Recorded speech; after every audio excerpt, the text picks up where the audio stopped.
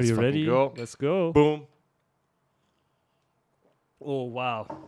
Today is one bitter. What are we drinking today? We're having ethical, rich coffee, ladies and gentlemen. And today, out of any other day, is the day where we need it most. We've been sleeping for about 4 hours every night now for the past few nights. Multiple things have happened. As you guys know, we're excited about today's podcast. We got a very, very cool guest. We had to do some research about that, of course. We had Wonder Dynamics video that's coming out, Farhad. Oh my God, that's gonna be crazy. Today is the last day of processing that video. We have put how we generated the script using GPT-4, how we did the post-processing, and now the main video will go out tomorrow. It's gonna be crazy. So we're trying to finish all of these stuffs at the same time, and so sleep is definitely lacking. However, of course, we got our drug every single episode, and today's drug is the ethical bean. It is pretty good. Yeah, I like it. I like it. It's not that bad. Okay, but we're going to change this next time. We're going to go back to Starbucks, I think. Yeah. Still not sponsored, though. We'll figure it out. All right, so Farhad, we have to address the elephant in the room. I just talked about it. We got one of the coolest guests for today's podcast, and I'm just fucking excited. But before I let you even bring him on, I just want to say to every single person watching right now, thank you so much for staying up until now. So many episodes have come out, so many cool guests, and we're just going to keep doing this every week. As you know, we've doubled down. Now we have two podcasts per week. We started with weekly schedules. Now we were like, oh my God, there are so many people that we want to talk to. Yeah. We have to do 2 episodes per week now. Yeah, and like always, if you have anyone that you like in this space that you want us to talk to, always let us know in the comments. We'll check it. We'll invite them. And hopefully when they accept, we'll talk to them. It's going to be fucking amazing. Farhad, who the fuck do we have on today? So who we have today as our guest, you have probably seen him with an VR headset all over social media. Everywhere. I don't think I've seen him without a VR headset. His profile picture is with a VR headset. His LinkedIn is a VR headset. Yeah. Our guest is coming all the way from Germany. Ben, welcome to the show. What's up, Ben? Hey guys, thanks for having me. Ben, I have to ask you, you have that VR headset everywhere. And now with the Apple VR headset coming up, are you going to change the profile picture to the new Apple headset? Good question. I'll probably just generate like some AI new one and just have something like I'm gonna skip like 3 versions ahead with like, you know, something like that. I like that. I like that. But I actually want to know, are you team Meta? Are you team Apple? Or do you not take any sides? Are you like, you know what? Whatever technology is better, I'm going to go for that? Yeah, whatever technology is better, because I have my whole setup. I use like Meta headsets since years. I've actually only owned the Meta ones just because I like how they work. I like how, you know, the first one was just plugged into my computer. Then they started going wireless. I love that. Now I have, I have one that's always plugged into my computer. Plus I have the Meta Quest Pro, and I just love, you know, being flexible. But I have my systems the way I like to work. And as long as that all, you know, all of the tools that I like to use carry over to like the Apple headset, and let's say that experience is better, then I would switch. That's just how it is. Yeah. So what are your expectations now from the Apple VR headset? Because I think this is the headset that is coming up with a lot of hype. I think they probably wanted to announce it in February. Everyone was posting about it. I saw photos of it. Yeah. Then they said, oh, not yet. Now they are saying maybe in June. But, I mean, nobody knows. And the thing is, like, it's rumored. I mean, they haven't really said, yes, we're coming out with it. It's always a rumor that comes out first. There's always these photos that get released online. You never know what it's going to actually look like. But I think everybody sort of gets an idea of, okay, you know what? I think it's happening this year. First of all, do you think it's, I mean, I don't know. I haven't done the full research about this. Do you know if it's actually coming out? And also, what's your expectations, like Farhad said? Yeah, so in terms of knowing if it's coming out, I'm not even saying anything about that anymore because of exactly what you mentioned. It's been delayed, and then everyone's all of a sudden was like, it's about to be announced. And I decided like, okay, I'm just going to wait till we actually know more, or they give like an official date.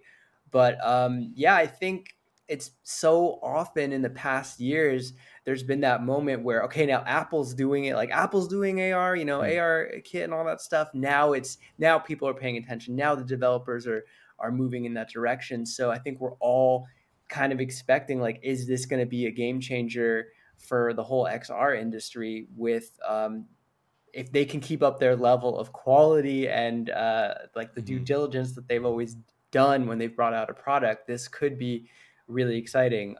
So I'm definitely optimistic, and I think it will probably be that way.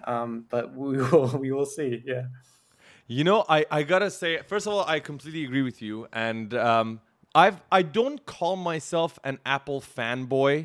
I mean, I do use Apple a lot, but it's not like I don't have an Apple laptop, or I have a PC because it works better for me and what I do in the 3D world. I'm very logical about that. I'm not trying to say, oh, I'm an Android guy or an Apple guy. Just like what Ben said, if I see the technology is working better for me, I'll go for that device. And Apple, for most cases, I would say, does it really well. When you talk about the iPad, the iPhone, the MacBook. The thing is, though, you got to respect Meta for, going back to when they acquired Oculus and when they started working on Oculus, and they really developed that technology. And from what it looks like, Apple's just been watching, seeing like, okay, these are the mistakes. Yeah, these are what they're doing right. I'm just going to fucking wait, make sure it's ready, and then we're gonna go in. And the thing is, every single time they went in, they did a marvelous job. Like, you gotta say, 99% of the time when they go in, the product works really well. And just like Ben said, that's when everybody else actually starts investing time in. Right now, you can look at Ben as an early innovator in the space. He's creating all these, cool videos. You even mentioned it yourself. You're prototyping in your bio, right? But whereas the moment when Apple comes in, that's going to become like mainstream. That's usually what happens. So my sort of concern is, how big is this going to get the moment Apple comes in, right? How much is this landscape going to change in like a couple of months? And how easy is it going to be for developers and creators like us, like yourself, to create? Are they going to be providing like a new platform for everyone to create? Like how crazy is this shift going to be? That's like something I'm always thinking about. Yeah, especially that last thing you just said about that platform. I mean, obviously they're going to give us something to work with. And I don't know if you guys have had this kind of idea, but I was thinking about, okay, I've been working a lot with Meta Spark, and I also was dabbling a good amount with Lens Studio. But then when Effect House came out, I was just thinking like, all right, do I want to now also do this right now, or do I want to start working on some of the other things I'm interested in? And like part of me is kind of excited about like web AR taking over, or something like Apple announcing something like, hey, this will cover a lot more ground than trying to have to. I don't know. It's like, okay, you guys use Premiere and After Effects, for example? Yes. Okay, Yes. something that drives me insane is that's from the same company, but you do things like that's chroma key in one of them, and Yes. it's something in the other, and It's I'm like, different, even though they're supposed to be the same. Yeah, it's like, why trying to make me learn different? Anyway, that's just a little rant that have always ready to go. But yeah, so I mean, I'd be crazy excited about like one really strong platform coming out, and kind of being able to really focus my effort in that, and bring in all these other interests that I have, like with 3D, and be able to channel everything and then bring that into that platform. Versus right now, like especially with the Effect House thing, I feel like I'm starting to stretch myself thin. Too thin, 100%. I agree with you. 100%. We have the same fucking problem it's every like, oh day. my God, another one, and then I go in. I was like, can you guys just make everything looks the same and feels? I mean, concept is similar. Yeah, you don't have to relearn the concept, but how do you get to the point? How do you want to really achieve that configuration? And that is the part that is different. And the question is, how many softwares do you want to learn to do the exact same thing? Right? That sums it up perfectly. I think that's. It's like. Yeah. It's like, even for me, so I switched from Premiere Pro to DaVinci Resolve. I know I'm going to get some love and some hate equally for that. But switching, like, I remember for the first 2-3 weeks, I was like, what the fuck am I doing? Like, I'm literally learning to do the same exact thing in a different software. Very beneficial, though, because I genuinely love the way DaVinci Resolve works. I do miss some things about Premiere, but I just love how DaVinci does have everything that After Effects has and Premiere all in one software, essentially.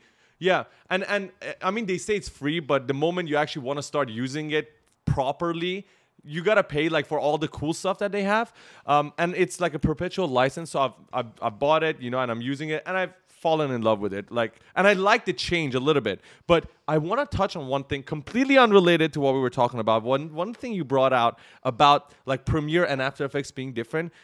The reason why I love Blender so much, and I think you use Blender as well, and Farad has seen me use Blender. He's gotten into Blender himself, and I think everybody who uses Blender agrees with me, is how intuitive that software is. How the Control R, like to rotate, to scale, actually works across all the different tabs. Like you want to scale a node, it's the same way you scale it as if you would scale an object in the 3D scene. Like the way everything works within that software is so well designed that I think a lot of other softwares can learn from. Because I know when Farah was getting into like Effect House in the beginning, he was like, okay, there's some things that don't work quite well here. Doesn't make sense. I mean, you have to go back and read things, and I'm like, oh my god, I've done this before. And I always ask this question: that do I want to, for example, go really deep into Lens Studio or Spark ER and learn everything, or no? Should I spend time and do 2 or 3 filters on Effect House?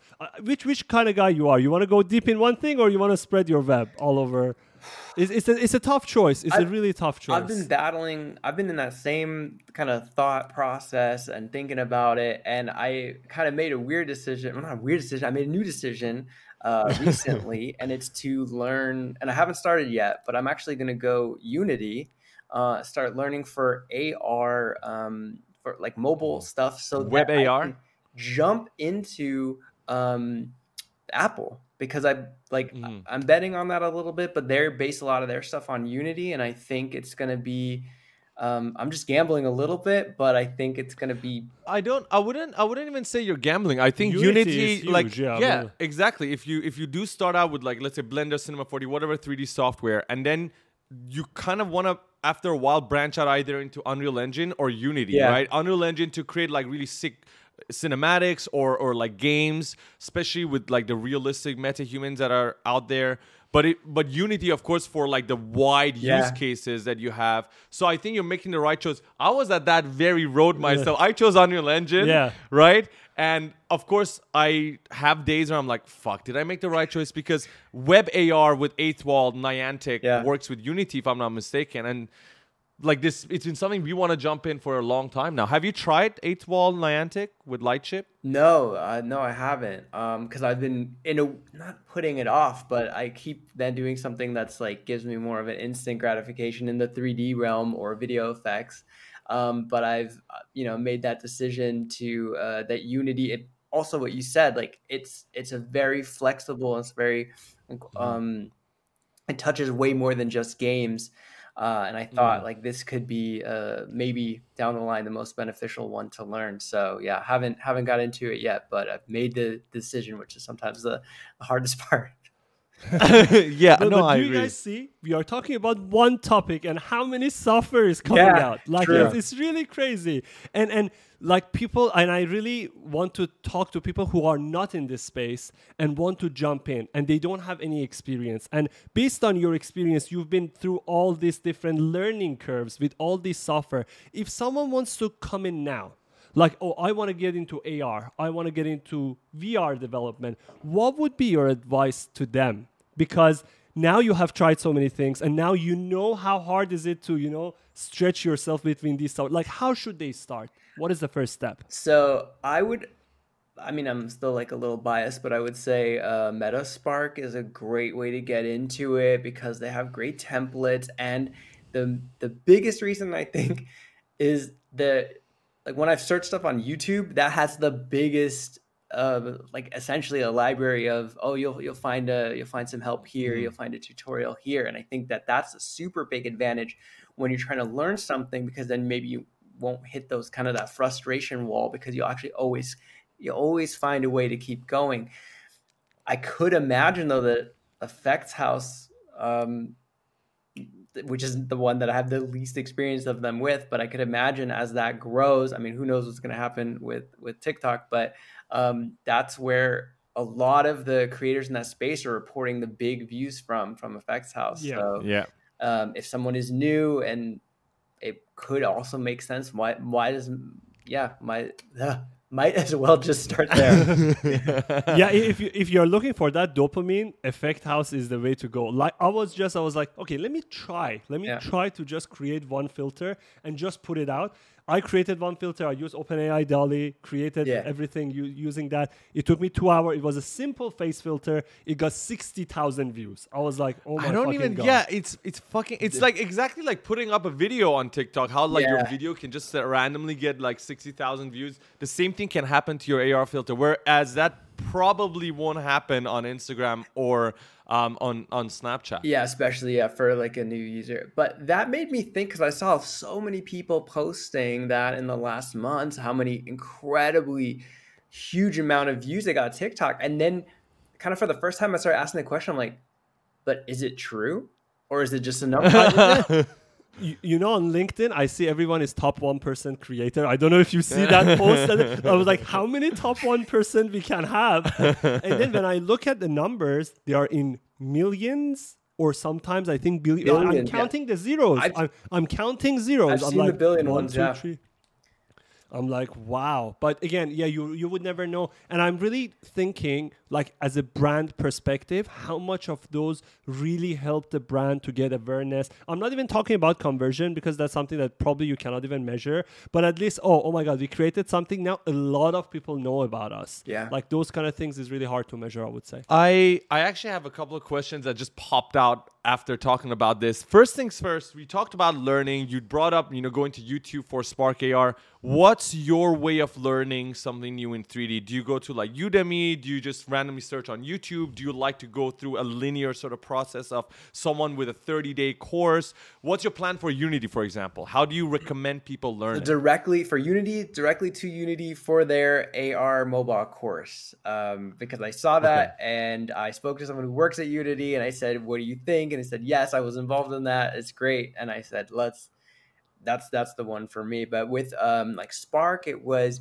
YouTube videos. I liked a lot what was being done there and wasn't super into the documentation on their website back then.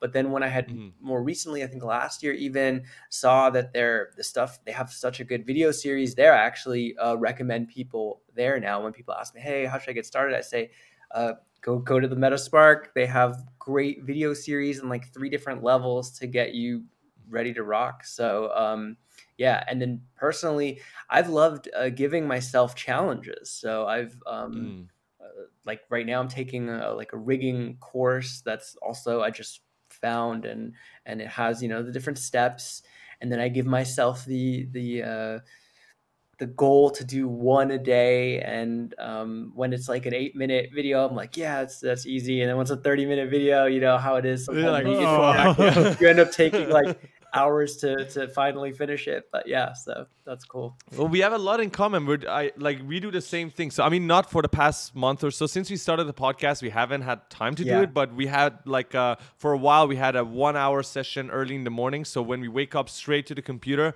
1-hour session. I did exactly what you did. Personally, I did the animation and rigging course by Piek to Design. His stuff is phenomenal. And I was like learning animation. There was like you said, 8-minute videos and 20 minutes. I'm like, oh shit, today's going to be a tough one.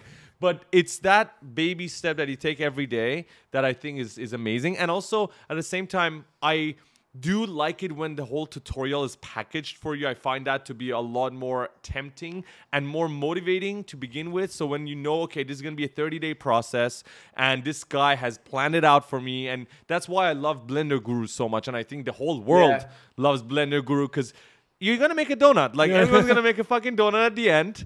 And it worked so well that Everything Everywhere All at Once had it in their movie as well. Like it had so much impact. I think that donut is gonna 100 years from now, people are gonna talk about that in the metaverse. Like, do you guys know the first thing was like a donut? It's definitely gonna become a thing. There's one more thing that came out of the previous thing we were talking about, and we talked about like how the numbers, are they real? Like you said, for example, on TikTok or whatever.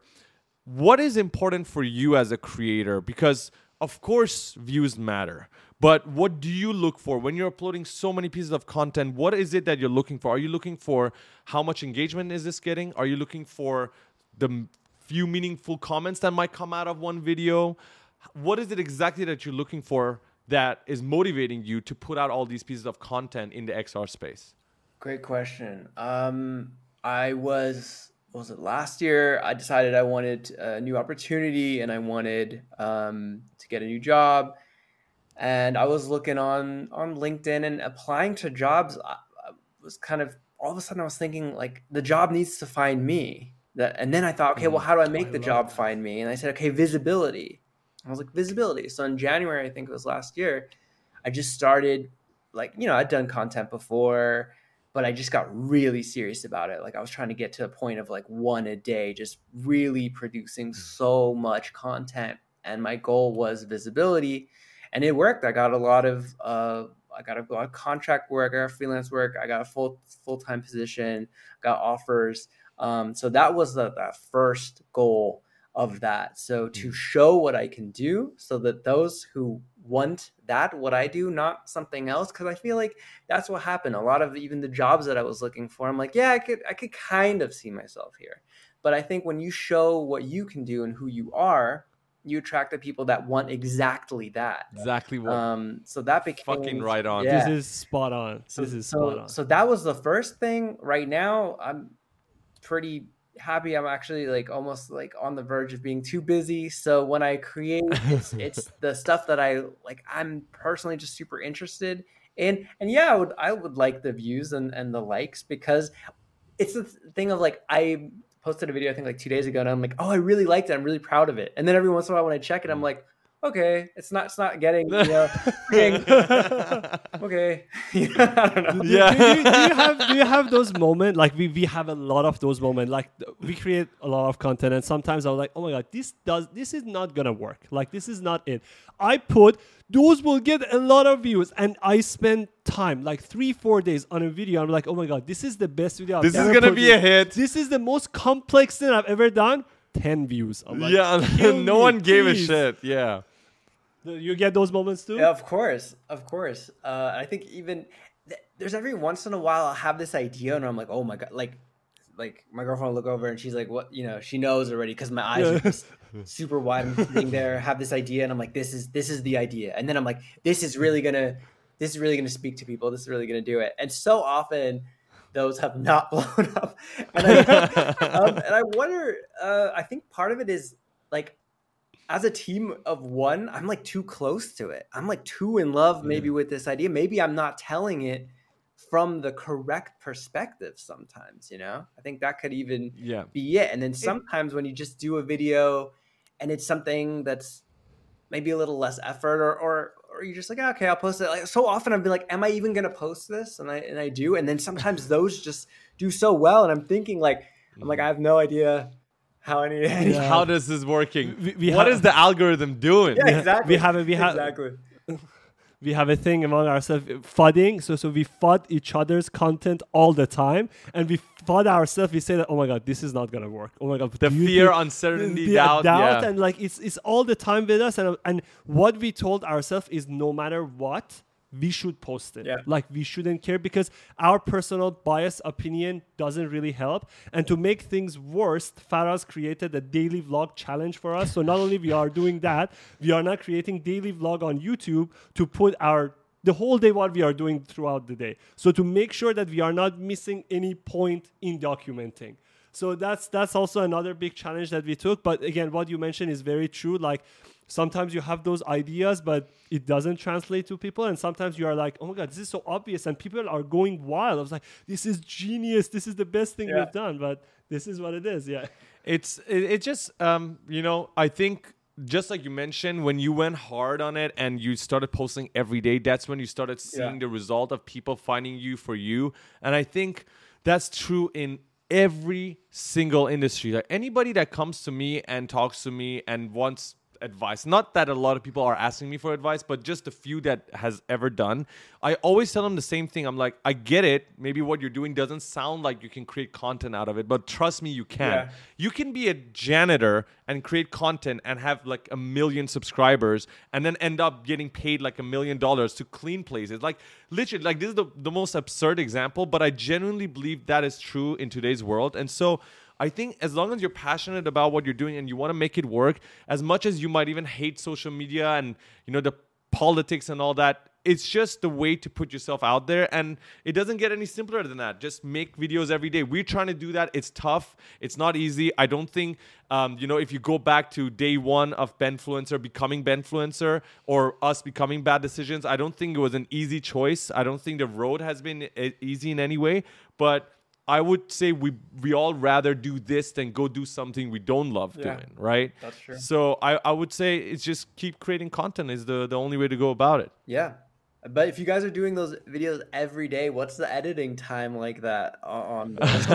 So that's why we slept 2 a.m. last night. So we have a cutoff time of 8 p.m. So 8 p.m. we are behind the computer editing the Actually, vlog. no, it's supposed to be 6 p.m. Yeah, so but- sometimes it's 6, sometimes it's 8. Yeah, so and then it goes until 12 or 1 or 2 every night, and then the morning we post it. So we are day 30 now, and we have survived Done 30 so far. days. So it's in a monthversary right now for us of 30 days of vlogging. Wow. The thing is, from outside, when you look at it, it just looks like an extra piece of work we added. And of course, when it comes to daily vlogs, since it's about the life of us, and it's not just about 3-second cuts, like how we both create our content on Instagram. This is more like long form, right, on YouTube. At first there's almost no result, no revenue. It's gonna be like that for a very, very long time. The way we're banking on it is just a way to discipline ourselves. Inspired by Casey Neistat, who was one of the biggest daily vloggers, is just a way to discipline ourselves. Because right now, not only do we have the daily vlog, what that forces us to do is to literally cancel everything else in our life. Whatever else we had planned, everything else. You want to go to the gym? Nope, cancel today. You want to go out? Nope, sorry, can't do it. And when we do that, it gives us time to focus that 6 or 8 hours extra that we have during the day before we start editing. We're really going to work on that AR experience. We're really going to push that project that we want to push because we are we don't have time. Or else we're just going to keep editing vlogs and that's going to be it. So it's more of a discipline. The creativity, of course, all of that stuff is great, pushing us to create every day. But mostly, honestly, it's about this. It's like military. Right now, this house, this studio, It's a military camp. It's a freaking military camp right now. That's wild. But you're done with the 30 days, or you're continuing? No, No. continue. It's infinite until we give up kind of thing. Wow. Yeah, so we are gonna go. We're gonna go. And the good thing about it is because now what we know is people don't want to see us do the same thing every day. Yeah. So I cannot be saying that, I'm cooking pizza today or I'm, making shake for myself. Yeah. I have to think of the next thing. And that made me go and find out new AI tools to try to be able to create content. If not, I will say okay, maybe not today, maybe not tomorrow, but it's daily. What am I going to do today? Yeah. If not going today, I don't have it. Yeah. An infinite push. Yeah. Definitely. Yes. Infinite push. I mean, you're doing a similar thing when you say you're uploading every day. I mean, it doesn't matter which platform it's on. Our one is just a little bit more long form. It's on YouTube. Yeah. Maybe the edit takes a little while longer, but it's essentially the same thing as uploading every day. There's no difference. It's just a way to get visibility for what you're doing. And we genuinely recommend this to anybody watching. If you're supposed to do something and you've been putting it off, just fucking do something daily. If it's the learning, Unity. You want to learn Unity. You want to learn, AR. Just put a daily goal. And I think that's the best way to go about it. There's no other way. But Ben, I don't want to keep talking about us. This is about you. So we can do that for 10 hours. Trust me. You posted on LinkedIn about the metaverse and AI, and I'm just going to quote you right here. The metaverse's unveiling was steeped in hype and visionary thinking, whereas AI's emergence was characterized by practical applications and real-world advancements. Do you think, because you mentioned the metaverse and AI trajectory is different, do you think that the metaverse was hyped a little too early for its actual applications, or do you think no, it was necessary to hype it around whenever the time it was hyped because people need to just start paying attention? Because when AI came about, the moment the AI hype was there, boom, all these applications, we can't even keep up with the applications. There's so many. When the metaverse talk came out, okay, there's this videos, but then I can't actually get in the metaverse. I can't actually see it. That's so the what is your difference, take on right? that? With AI, there was in the beginning, sure, I think Dolly really started the hype. Midjourney, both of those, I think both of those as they were unfolding, you couldn't get into. They were closed betas, but that opened pretty quickly. All of a sudden, you could. I mean, fast forward to today, there's so many tools that you can look at a tool and then 5 minutes later you're in the tool, right? You signed up, you Yeah. can either buy it or free trial. And that barrier to entry just went away because you can use it on your phone and it's so approachable. And it was here and it is here and it is now. And then if we go backwards, so the unveiling of the metaverse was so interesting because someone, as you guys mentioned, I'm in VR all the time. Everything in those vision videos as Mark Zuckerberg started to show, I was like looking at it and I said, yeah, this is an obvious place where we will be going. And then he's like, Yeah. and he straight up said, this is not something that's like, he didn't say it like this, but he said it essentially saying like, we don't have a product right now for you. This is a vision. We are on our way to this journey over the next decade. And you can't actually do something like that, right? Because marketing people are like, people want it. People are asking me, I need to sell this today. So it was like, Gucci's in the metaverse, and it was Roblox, and it was this. Yeah. And all of a sudden, things that are all of a sudden the metaverse, and the metaverse is here, and like this. So the story that was being given, and like what happened immediately after was that those didn't even match up. And that alone is a reason of why it was automatically overhyped, because it was, it's just, It wasn't there. It, Yeah. it didn't actually exist. it was But when no, the question, because you are always in the VR, and I'm sure you have friends or people who come to you. Do they tell you that, hey, don't like it's just a hype what you're doing, or like do you get those comments from your work because people are not really into metaverse yet? I think mostly people see then and understand what I'm doing. So like the work that I'm doing is working in VR and working collaboratively in VR, which I think is a super future workflow that's not the future anymore. Like this is just becoming standard. Through COVID, then the ability to collaborate in VR, it's so obvious that it's just a better way when you try it, and especially for 3D stuff. And then I think that's going to just trickle down for so many things, because I've had great conversations that are just like so long. You're just working in there, and even though it kind of sometimes you're talking to like an avatar of a person, or sometimes it's just that floating headset of a person, it's still somehow different. It's different than when you have that person's actual movements and so it's just something that I really like. I believe as the technology advances, as our internet speed just become insane, as those avatars become crazy photorealistic, I don't have any doubt about it. I've often said, when people ask me about like, oh, do you still believe in the metaverse or the future of the metaverse? I said, like, this is happening. Like, what's being shown will happen. The question is, will we call it the metaverse in 10 years? I don't know. Do we call it the World Wide Web?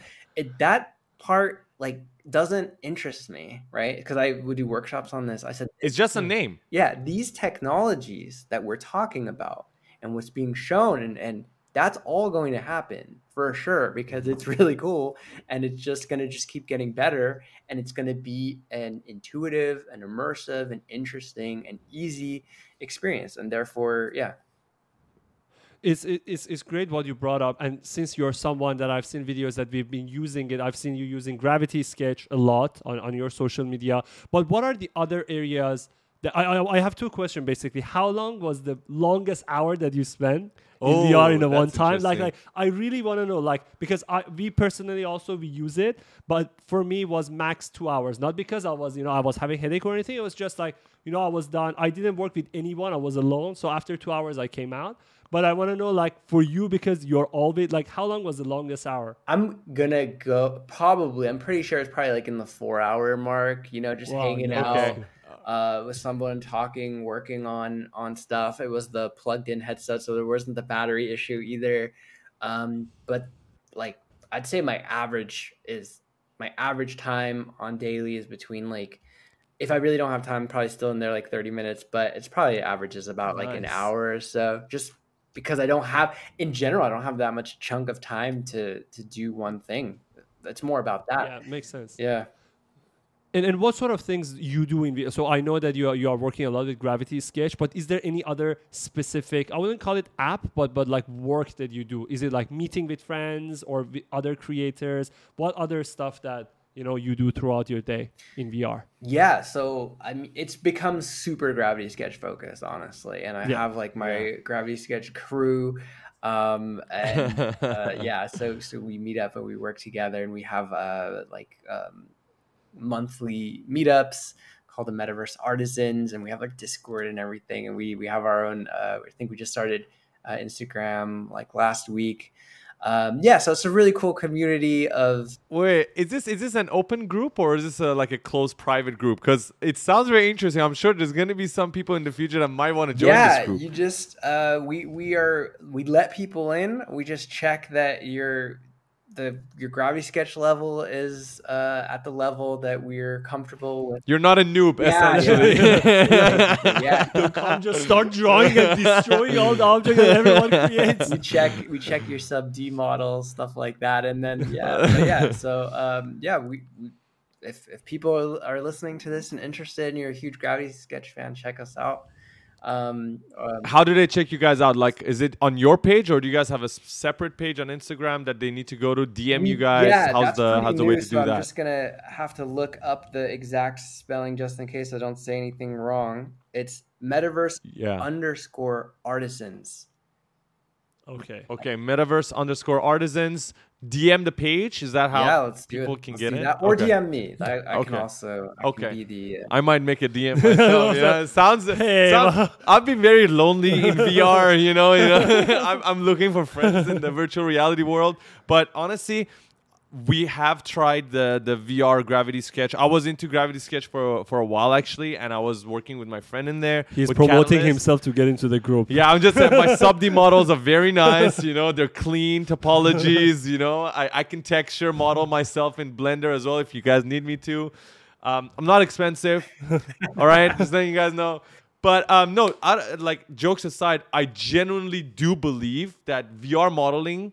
It's not to replace like Blender modeling. There's still so many things you can do in Blender that I believe in VR it's just going to take you a little while longer because of all the shortcuts and everything that are available and the amount of things that you can do in Blender. But I am 100% sure that VR modeling is so much more fun. I've tried it.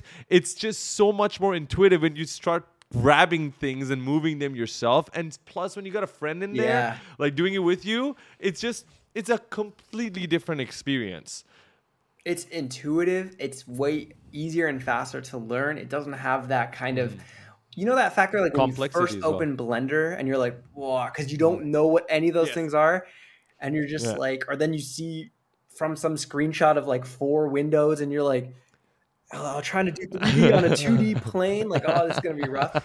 And I mean, I was kind of doing that at the same time, but then I was doing my serious models in Blender for a bit and was just playing around more in Gravity Sketch. Like this is like years ago. And then through, they were opening up the collab features and I met my closest VR buddy and he was telling me that he makes, because I said, I love Gravity Sketch, but it's like, what did I say? It's like, it's not that accurate though, right? You can't do, I forgot what I said. And he's like, oh, I make prosthetics for the medical university down the road using Gravity Sketch. And I was like, and then you clean it up in something else. And he's like, no, then right to the 3D printer.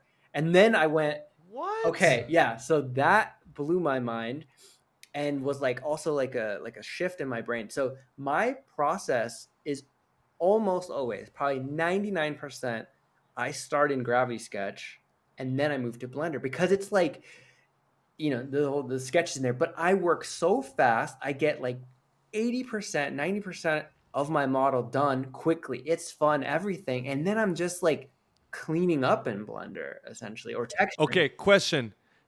Do you model quicker and more creatively now that you're doing it in the 3D space? Or would you say, okay, all right, so you do that more? Because I feel like I'm so, it's such an iterative process. Like I'll make something and then I'll go back and I'll change it a lot more. And I feel like with Blender, when I work, just for some reason, I'm way more like kind of point A to point B.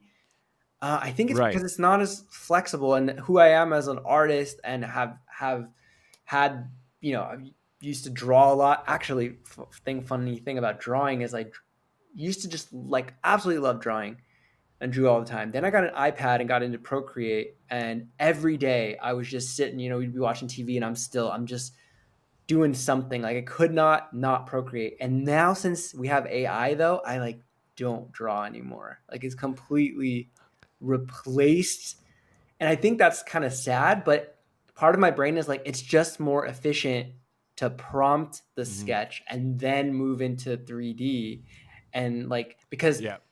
Procreate process after I got so into 3D became more of a like, oh, this is my idea part. This is my reference image that I'll use in 3D, because now 3D is the thing that I is Yeah. yeah became like a bigger passion.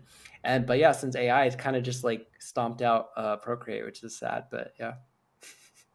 But it's That's crazy that you brought up that you were drawing a lot and then now you stopped drawing because now you are using AI. So I want to really point out to this idea of how do you see AI impacting the creative community? Is it a creative partner or is it a threat to what they do? Because from your experience on the drawing side, you're not going to draw anymore. If you were someone who made money out of drawing, probably there would be a problem there. But now that you are using that to, I would say that you are faster probably because you are just giving a text prompt. So you now have a creative partner right beside you. How do you see that, or how do you balance these two things? The only way to see it is as a creative partner and move forward with it, because I mean you've seen it. We all know all the debates and the arguments, but in the end, sometimes I look at those things and I go, it just doesn't matter, because it's here, and I've adapted and will just continue moving forward, because there's nothing else. Like, what else could you do, right? Like, even if you thought like, oh, Yeah. this threatens me or my livelihood, that sucks, but like, it's not gonna change anything. These are powerful tools, and they are forcing you to evolve your the way you work, your workflow, everything. So that just becomes, you're just leveling. Someone has forced you to level up, even if you didn't make yeah. that decision yourself. It's like as if you're working in a company and this like A-lister just comes in and he knows how to draw, how to Yeah, model, how to sketch, and he's learning things every day. I think that's the best way to imagine. Imagine The you're working in a intern, company. like intern Yeah, comes this in. intern, you have like 10 years experience in the company, you're like senior Yeah. level. Then this intern comes in, suddenly has fire, and he's learning modeling in like a week, texturing in like another week, he's in texturing. Then he can learn all the softwares, in like a couple of months. It's I told Farad, because Farad asked me, I asked him, I said, are you scared for where AI is going? Not in terms of like Terminator stuff, that's another topic. I'm talking about like actually for our job and for what we do. He said no. I said, I wouldn't say I'm scared, but I definitely get worried. As someone who started learning 3D and how much effort I put in, I did, of course, every single day when I wake up and I see a new piece of news, like, hey, I can do this. Now I'm like, oh, fuck. Okay, I spent like 2 years learning that shit. And now, like, you can do it. And I genuinely, like, that part of me that did that, like you said, like, you still love drawing. That hasn't changed. But if you still want to create and you want to create content and you want to stay competitive in the market, you have to create quick, right? Because if other people, like, people are now completely creating content based on AI. Like Mr. Grateful, I don't know if you've seen him. He started using ChatGPT as a social media agent, and he was at 80K or now 100 something K because a scam bot attacked his page. But he was at 80K all because of AI. He said, like, I'm just gonna ask AI, ChatGPT, to help me get to 100K. So when people like that, that's what I say. I say, okay, yes, you can have your feelings about AI,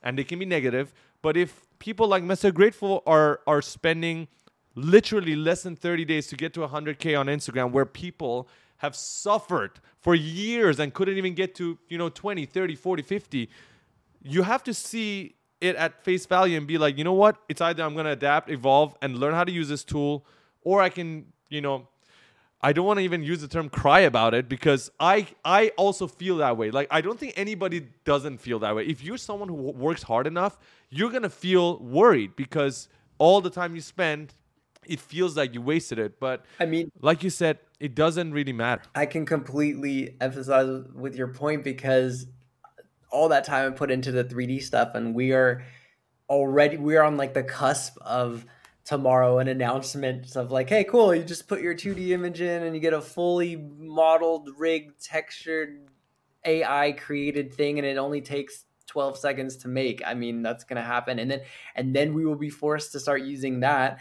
which is partly exciting, but I did love the process. So that's I did love, like, I'm already talking about it like it's over. But yeah. It's in the past. After this podcast, OpenAI just announced it takes to 3D creator. Dude, no, because it's people, it's, you know whose fault it is? It's people like Ben and Don Allen. You know why? Because when you look at people like them, I'm talking about normal, like people who are watching and not creating content, watching you guys like using all these new AI tools, they're like, oh shit, like I gotta keep up. And it's true, it's our fault as well, because it's everybody's fault if you think about it, because everyone wants to be competitive, right? For selfish or selfless reasons, we want to create and we want to share, and to do that, we have to use the latest tools. And like you said, whether we want it or not, it's happening, and Benfluencer is going to keep creating content about it. Bad Decisions is going to keep creating content about it. Don Allen is going to keep creating content about it. Everyone in this space is going to use it, because if you don't, you are going to fall behind. It's like companies who decided not to use the internet when, websites became a thing.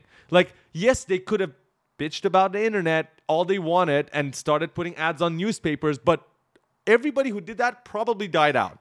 It's just what happened. Yeah, that's the best way to say it. And then on the other hand, though, I mean, this doesn't mean drawing is over or anything that's the handcrafted is over, because that will, through all this stuff, get a value as well, because someone will have and I think in the beginning you could just create content from AI, and you could start a whole account where you're just posting AI generated images, and people are like, wow, that's fantastic that an AI can do it. But we're at a point where we all know that that's what AI can do. And like, it's almost like the value of those keeps getting less and less, right? Because I'm like, I can also just type that in and get that result. So like, there will of course be soon very famous traditional artists popping up within this space, of like within the digital space, where they're like just showing what you guys are doing, right? Like all day there's a recap of them painting, and that painting, that already exists now, but I think that will have so much more value,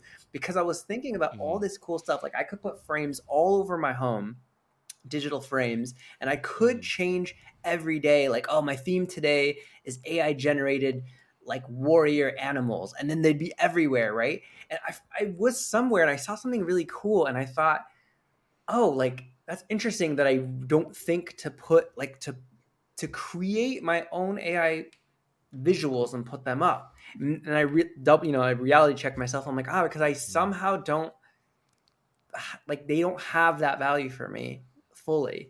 And then I thought, why do we love, why are you proud if you have a famous artist's work in your house? Because you're saying like, they could do it, and they did it, and they sat there and they did it. And that will also, grow in strength. And I don't have the statistic about this, but this is just something that I saw on a bunch of Instagram videos lately. Like there was like a new dating app called like a day of the week or something. And people, and a new statistic that people want to meet people in real life now in bars and stuff. I'm like, that's coming from apps made it too easy. Like before there were the dating apps, right? People were like, oh, you have to do it that way. That's tough. And then apps came and it was like, oh, it's so easy now. And it just became like the way to meet a person. Just swipe. Yeah, exactly. And then now it seems from the statistics that I saw, like it's trending in the direction of like, I want to meet someone, I want to have like a real interaction. I think that's we always go so hard in one direction and then there's a correction. So so I think if you're like a digital artist, you should definitely embrace these tools and use them so that you are not where you were before. Maybe a digital artist, you were like whole production team now, an army of one. And if you don't want to do that, your time I think will come. Then embrace it, document your process, show your drawing on paper, show the whole process. And there are many, I've seen many TikTok, Instagrams, videos about that stuff. So that we're also always fascinated by process. So I think that will survive as well. I No, genuinely believe that. that perfectly makes sense what you said. But so now that you have embraced all these AI tools and you know you've been using it, what's your favorite weapon of choice when it comes to AI tools? I As of today, of course, because Yeah. tomorrow that might Yeah, change. true. Good point. So at the time of recording, no, just today again, I was using both Midjourney and the experimental Dolly version to do some visuals. And again today, I was thinking, wow, like right now, I'm preferring the flexibility and the variety that the new Dolly model can give me, because I was trying like Actually, the can you same. talk about it? Because I saw the videos that you put about the experimental Dolly 2 on your Instagram. What is it about? Because like, is it open access to everybody? And is it a new model? Because I don't think we can use it. Yeah, I I mean, think you it's know, like I know you a can use it. beta of a. So it's like it says 2.5 experimental on when I use it, and it's just really cool because it's much better than the Dolly 2, and it can just I think Dolly's strength more than Midjourney was different styles. Like Midjourney results often have a Midjourney kind of a look, and Yeah. that's when I was doing the same prompts in both of them a lot today. I really realized like, wow, okay, for what I'm trying to do right now, like Dolly's super flexible, and I really like that. And of course, the other weapon of choice is yeah, GPT-4 is just insane. Like I use it constantly, every day for something, and yeah, it's amazing. You know, if we have this talk with Farhad that in the future, I genuinely will not mind hiring a full-time prompter. I'm just being extremely serious about this. I go to Midjourney and I'm typing my prompt. I'm like, why the fuck am I not getting the results I want? Like I'm saying what I'm saying and it sounds right to me, but I genuinely know because when I go to the general Discord and I see people's like one paragraph, sort of prompt, and they're getting exactly what they're asking for, and it looks beautiful. And then I'm asking for the same thing with one line, and I'm trying to copy a little bit from their code and their prompts, and I get something, but I'm never getting the final result that I want. But I know people who are spending every Yeah. single hour of every day learning how to talk to these AIs. And I genuinely believe unless these become AGI and learn how to talk to us, up until that point, people who know how to prompt these AIs will get the most out of it. So if until AGI, maybe let's say that's 4 years, 3 years, whatever, I think someone who knows how to prompt these AIs can genuinely create amazing things. And I'm not that person. Like, I've tried using Midjourney a lot. I get a lot of references, but I can never get a final image. And I'm like, okay, I can just go ahead and drag and drop this and use this. It's quite difficult for me. How good are you talking to the AIs right now? Yeah, I think that the way that I got into Midjourney really quickly was I was on their website and you just see the stuff similar like to what you were doing that was the best work, and then I would look at that and analyze like, okay, there this part, like in the early days it was always like Octane render 8K at the end of everything or Yeah. something. Yeah. So I took that Yeah. and then I was like, oh, cinematic lighting. And then I basically created like this like cheat sheet of this stuff does this.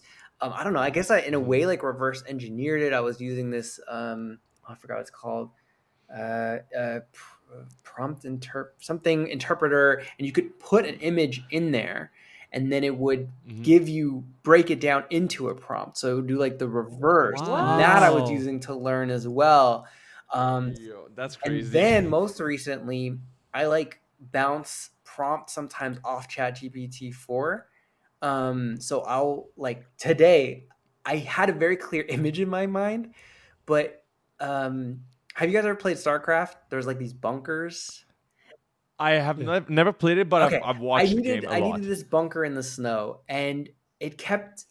I didn't know like what word to use to get what I was going. So I was Describe it, right? I was just like explaining my situation to ChatGPT, and I was like, "Can you help me Please, like come up please. with some like prompts and some words and suggestions for that?" And then it was like, "Yeah, no problem." And it's all this stuff. It just started suggesting like subterranean bunker, and I was like, I like that one, like all these things, and I just took it from there. So it's like really I just use it as like my buddy in the corner, and yeah. Yeah, I'm pretty happy with what I get out of my prompts. Yeah. That's good. I definitely, if there is a course on Udemy or YouTube talking about like how to talk to artificial intelligence, I would take that course like any day, because I feel like, again, if you know how to prompt these guys, especially GPT-4 now as well, like sometimes Farhad is, I learned a lot about GPT-4 from Farhad and how he talks to it. Like I was trying to talk to it in a very linear fashion, but Farhad started like having a conversation with GPT 3.5 actually at the time. You're good friends now. Yeah, they're good friends now, and so I was like, okay, you're supposed to keep a conversation and ask you to change this and change that, and it's working really well now. So I mean, like I said, I think that's going to eventually change when AGI comes around. And speaking of AGI, I have a question. I'm not sure if you heard about this.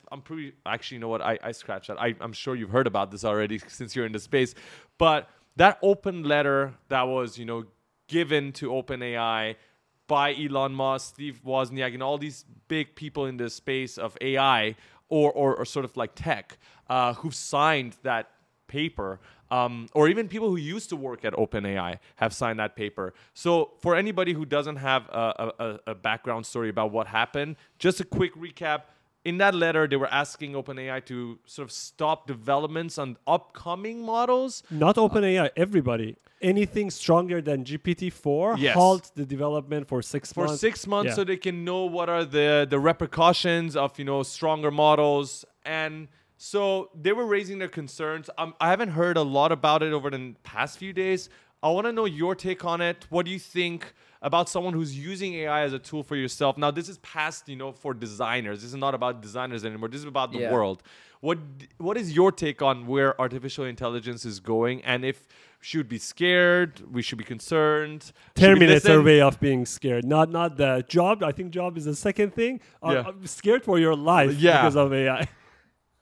Again, this is like cat's out of the bag here. Everything, it's not just one company doing it. It's so many companies doing it. It's different like countries doing it. Like it's to ask it to be stopped.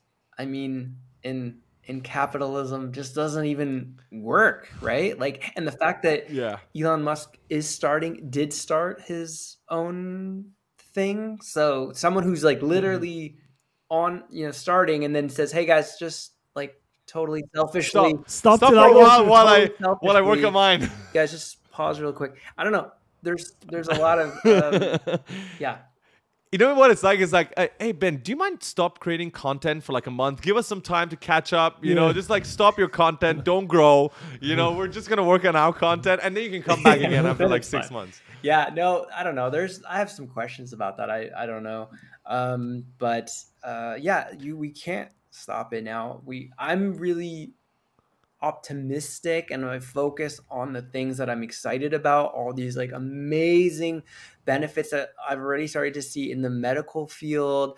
The advancements there are going to be so insane and fast, and I'm super excited about that.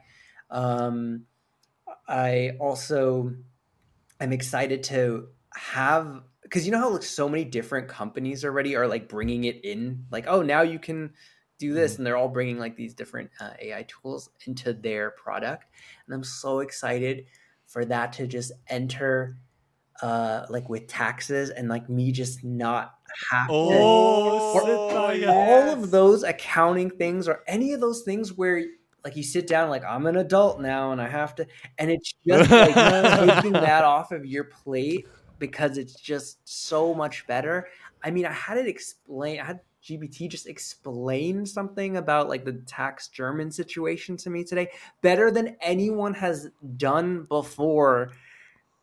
and I've talked to like 3 different people about it, and it was always just, like, it's always the same gist, but like today I was like, oh, now I get it, you know. Now it And makes sense. Yeah. I'm just excited to have so many of those tasks that, like, I don't know, you guys know, you're creative, so you love doing this, and then Yeah. even like you love the editing to a lot of, or some of the degree, and all that stuff, and then some, like, yeah, fill out this invoice, and I'm like, oh man. Yeah. Oh, Completely redundant tasks that you are not interested in. I would If say government-related work, filling Yeah. out forms, Yeah. filling out all these things. any sort of forms ever, like where it's requiring the same things from you, your Yeah. name, your address, Yeah, all those and stuff. the way just that they're fucking shove written it. often, right, where you're like, Yeah. I don't have a law degree, I can't even understand, like, or not. Yeah, I'm like, what you mentioned, like, about tax. I'm like, they are asking it in a way that I shouldn't be able to do it, and Yes. I You should should get pay someone to to do it for you. I fucking agree. One question. I think he's hiding something. He mentioned that, the cat's out of the bag for AI. He's not scared. But you just mentioned you were looking for bunkers in your design. Are you secretly creating a fucking bunker and not telling us about it? He literally just told us he was looking for bunker designs. How to make a bunker. How to make a bunker so when AI attacks us. Like, you literally just spilled your beans, man. You did it yourself. I'm not even joking. But jokes aside, I have one thing I want to ask, and I think, Farhad, actually, we didn't talk about this before, because we do talk about the guests that are coming on, sort of throw around some questions. But knowing that you're so optimistic about the future, and we love that about you, what does Benfluencer look like? Not appearance-wise, not the VR headset you're wearing, but what you're doing in 5 years' time. Especially with all these advancements coming, what do you think you'll be doing in this space? Do you think you're still going to be doing exactly what you're doing now? Because that's sort of not possible. I think like a lot of the stuff that you're doing now, probably AI could do it as well, like the modeling part, right? We just talked about this. What do you think you're going to be branching out into and spending most of your time on in 5 years' time? Or at least hoping to do, like, Yeah. since if AI can do a lot of your work, what would be the thing that, I love this, I want to focus on this, so AI can do the rest? So before I started, you mentioned Don Allen earlier. So I used to be like just the idea guy for years, and I had an idea, an infinite amount of ideas and everything. And when I would work with teams, I would be not very hands-on because I'd be like, an idea. And through frustrations that happen with like a project not getting done or started fast enough or anything, I started becoming more and more hands-on and started building, like, I was working with AR filters before, but then I started making them and building them so I could test them, so I could see, so I could show already the client things earlier, and then a team that didn't have the time, to do stuff like that. So I started getting more and more hands-on. And then Don Allen's account just really inspired me so much with everything he was doing. And I started joining his live streams and asking questions and learning those things. And now what you see is someone who just does a lot of stuff. Like, that's what I do. I create, like myself, all of these things. And I think I might go back then to who I was before, but the team will be this team of AIs where I will just be like, all right, guys, I got this idea. And then ChatGPT is working on it. OpenAI's DALL-E 2's, or DALL-E 6 by then is cranking out the stuff. Maybe that's what I'll go. I will step up into this like new level of creative director, AI collaborator, something like that. I could totally see that happening. And between now and then, I also want to get more into the AI tools that I haven't been into, like Stable Diffusion, and working with like the level of like training an AI model a little bit, and the things that you can do that go a little bit above what you can do with the more user-friendly interface tools. And I think that's probably on my path ahead as well. That's really impressive, and I think a lot of creators would see the same path for themselves, because I think what is really important is having that idea to move forward, and if you don't know the idea, AI cannot help you. Yeah. Basically, like you need to have. Unless you ask ChatGPT for the idea and then ask it again for the prompt on how to make it, and then ask the other AI tool Basically, to you're create just it. an operator for ChatGPT. Or just tell GPT, just run my life. You know, like do whatever you want. I want to go to the beach. This is Benfluencer. This is my page. This is what I've done. Go and figure. Figure out what I'm gonna do for the next 10 years. Because I mean that could be possible, but I mean there's no point in living if that's what we're gonna do. But I mean, again, going back to what you said, I think you said it beautifully. What AI is going to allow us to do is it's going to allow us to be more of creating the idea, generating the ideas that even AI can have ideas and they can be great, but you know your ideas will be always unique to you, and you're gonna be putting in a meaning to it that maybe AI wouldn't be able to do. And at the same time, you mentioned this. It's the same thing about art. You will pay to have people's art, for example, on your wall. And if AI makes the same art, you're not going to give a shit. You're not going to pay a cent for it because it's not Beeple for you if you're a Beeple lover, right? So I think, like you mentioned, it's definitely going to change a lot of things, but at the core of it, we're still going to be the same. It's just how we're going to adapt and create more and create faster. And I think that's the beautiful part about AI. That's why I'm so optimistic about it, is it's going to allow us to create faster. Right now, businesses can do many more things compared to the year 2000 because of the internet, because of, you know, co-working, like you mentioned, in VR. And I think that's just going to accelerate. Now, I want to talk about an AR tool that was just released last week. I don't know if you guys heard about it. SAM. It was released by Meta. Segment anything model. So it's an AI model that can cut out anything from any image with one click. I saw that. So you can imagine you'll just put any image, it will automatically segment it, and you can take out that part. And the application that they explained for this AI model is in agriculture, medical. You can imagine that they will give it an image and will say, oh, which one is rotten, which one is the right fruit, which one is not. So, and it is in AR, VR, mobile, and have you heard about it, Ben? Yeah, definitely. But I hadn't heard about the those examples you said, like with like what apple is rotten. And I was thinking how, because I started thinking right away, like, oh, how would you use this for medicine, or why is that? Yeah, but that's very interesting.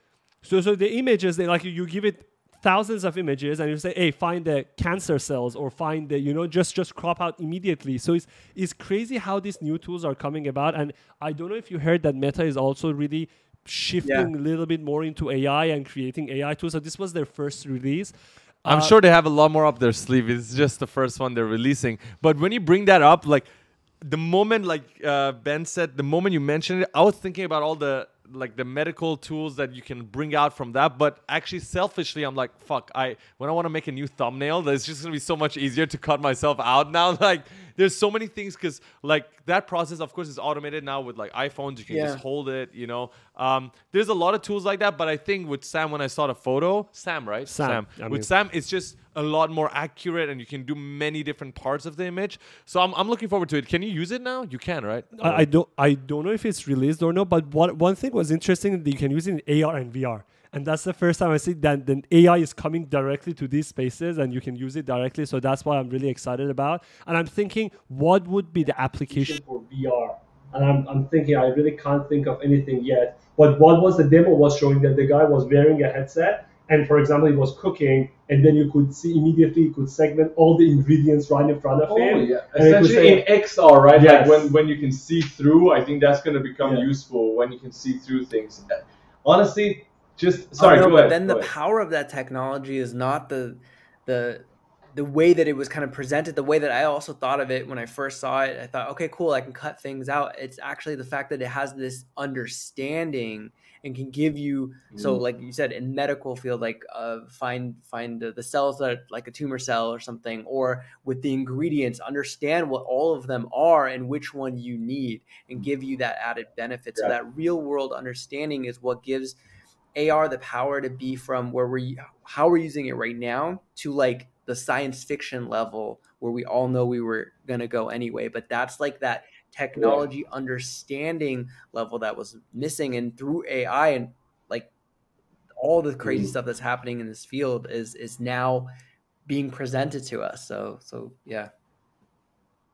I after this 1 hour talk now, we're almost 1 hour 10 minutes, and we're about to finish. But I actually came to an understanding because my concern with the AR space specifically, not VR, just AR. We're talking about like Metaspark, Snapdragon Studio, all this has always been when can it push past that level? Because I feel like if you're an AR creator, there's this like really visible layer in Brick AR wall that you hit it every single yeah, and it's the limitation of size, people's phones, like the 4 megabytes, the 8 megabytes, and people as 3D artists, like, fuck, I can go to 1 GB in like, my scene. Like, I can go that high and I want to, but like, you just can't do that. And I'm like always thinking about how can we turn this into something that everyone wants to use outside of, purely face filters that go viral on TikTok, for example, right? We're talking about like really big use cases here. Of course, the face filters are phenomenal. We've done our face filters and we love it. It's really fun. But the actual application that's going to make millions of people use these experiences,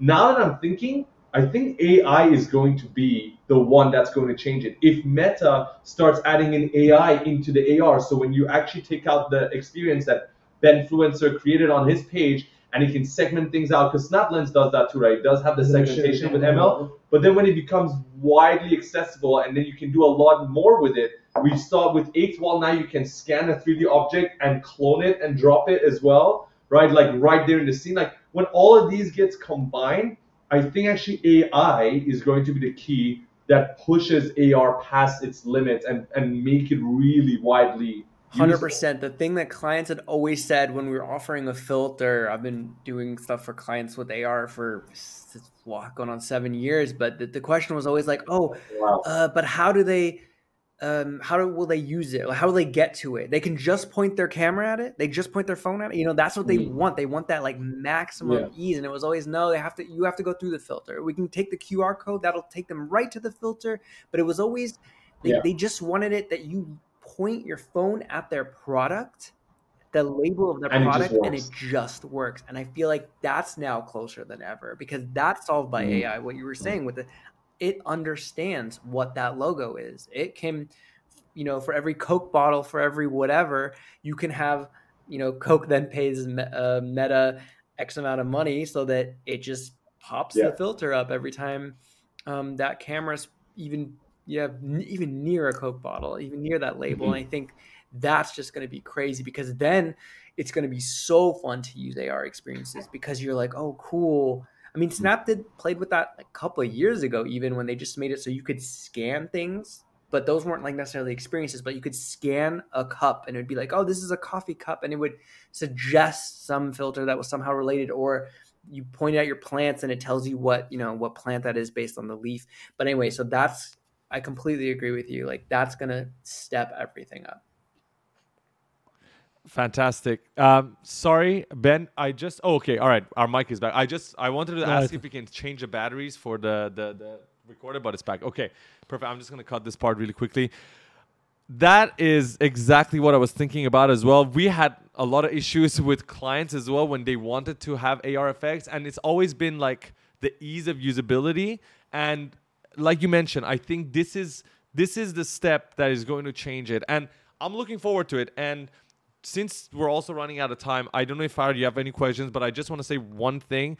I would definitely love to have you back, especially I would say I didn't feel this 1 hour. When you said it's more than 1 hour, I was like, shit, every single time I have to look at my watch, but now it's been great. It's been phenomenal. And I honestly have like 100 more questions, but I think what will be valuable is whatever we talked about today will be fucking obsolete in like 2 months. We need to update whatever we talked about because we talked so much about where AI is going, and I'm sure it'll be amazing and fun to come back again. And once AI has developed a little bit more, maybe integrated into AR, to come and just look back and see how long did it actually take. Did it actually happen the way we thought it's going to happen? Or was it completely different? Yeah, so and with the first of all, I just want to say... Yeah. After Apple release, we're going to talk about it. That's for sure. You're going to be the first person that's going to come on. We're going to talk about the Apple headset, and I think it's going to be amazing. You're going to have to review it for us. That sounds good. But just saying thank you so much, Ben. You've been amazing. Just love chatting with you. It's been really fun, and I learned a bunch of things. about what you do and about where you stand when it comes to AI, AR, and all this stuff. One thing I want to ask you, Farah, I know you might have something, but just want to let you know if you can tell everybody watching right now if there's anything they should look forward to with your work, if you're working on something that is interesting, or maybe just your socials that you want to share with people so they can go check out everything that you do. Sure. I'm at Benfluencer on Instagram, and I'm Benjamin Desai on LinkedIn. So add me. Professional contacts always welcome as well. And yeah, I have a couple just of personal collab projects coming up, and then I'm working for Cyber Brokers, an NFT company that I'm also going to be doing more collab posts with on my channel. So I'm doing a lot of new AI experiments whenever possible. Like you mentioned earlier, prototypes. I like to check out what's possible, or if I have a crazy idea, I just want to test it out. So I definitely recommend, if that's something that's interesting for you, yeah, check out at Benfluencer on Instagram. That's where I do everything first. You should 100%. That's where I got a lot of my AI news and how to use these new tools, because Ben always have beta access. So if you don't have access to things and you want to see how those things work, you can check it out at his channel. But really, Ben, thank you so much for joining us. It was great. Yeah, 100%, Ben. We'll look forward to seeing you again. And also, like Farad said, check out Benfluencer's page. You're going to get a lot of inspiration, a lot of creativity coming out. And hopefully we'll see you guys on the next episode. Thank you so much, Ben. Thank you, everybody. Thank you. See you guys later.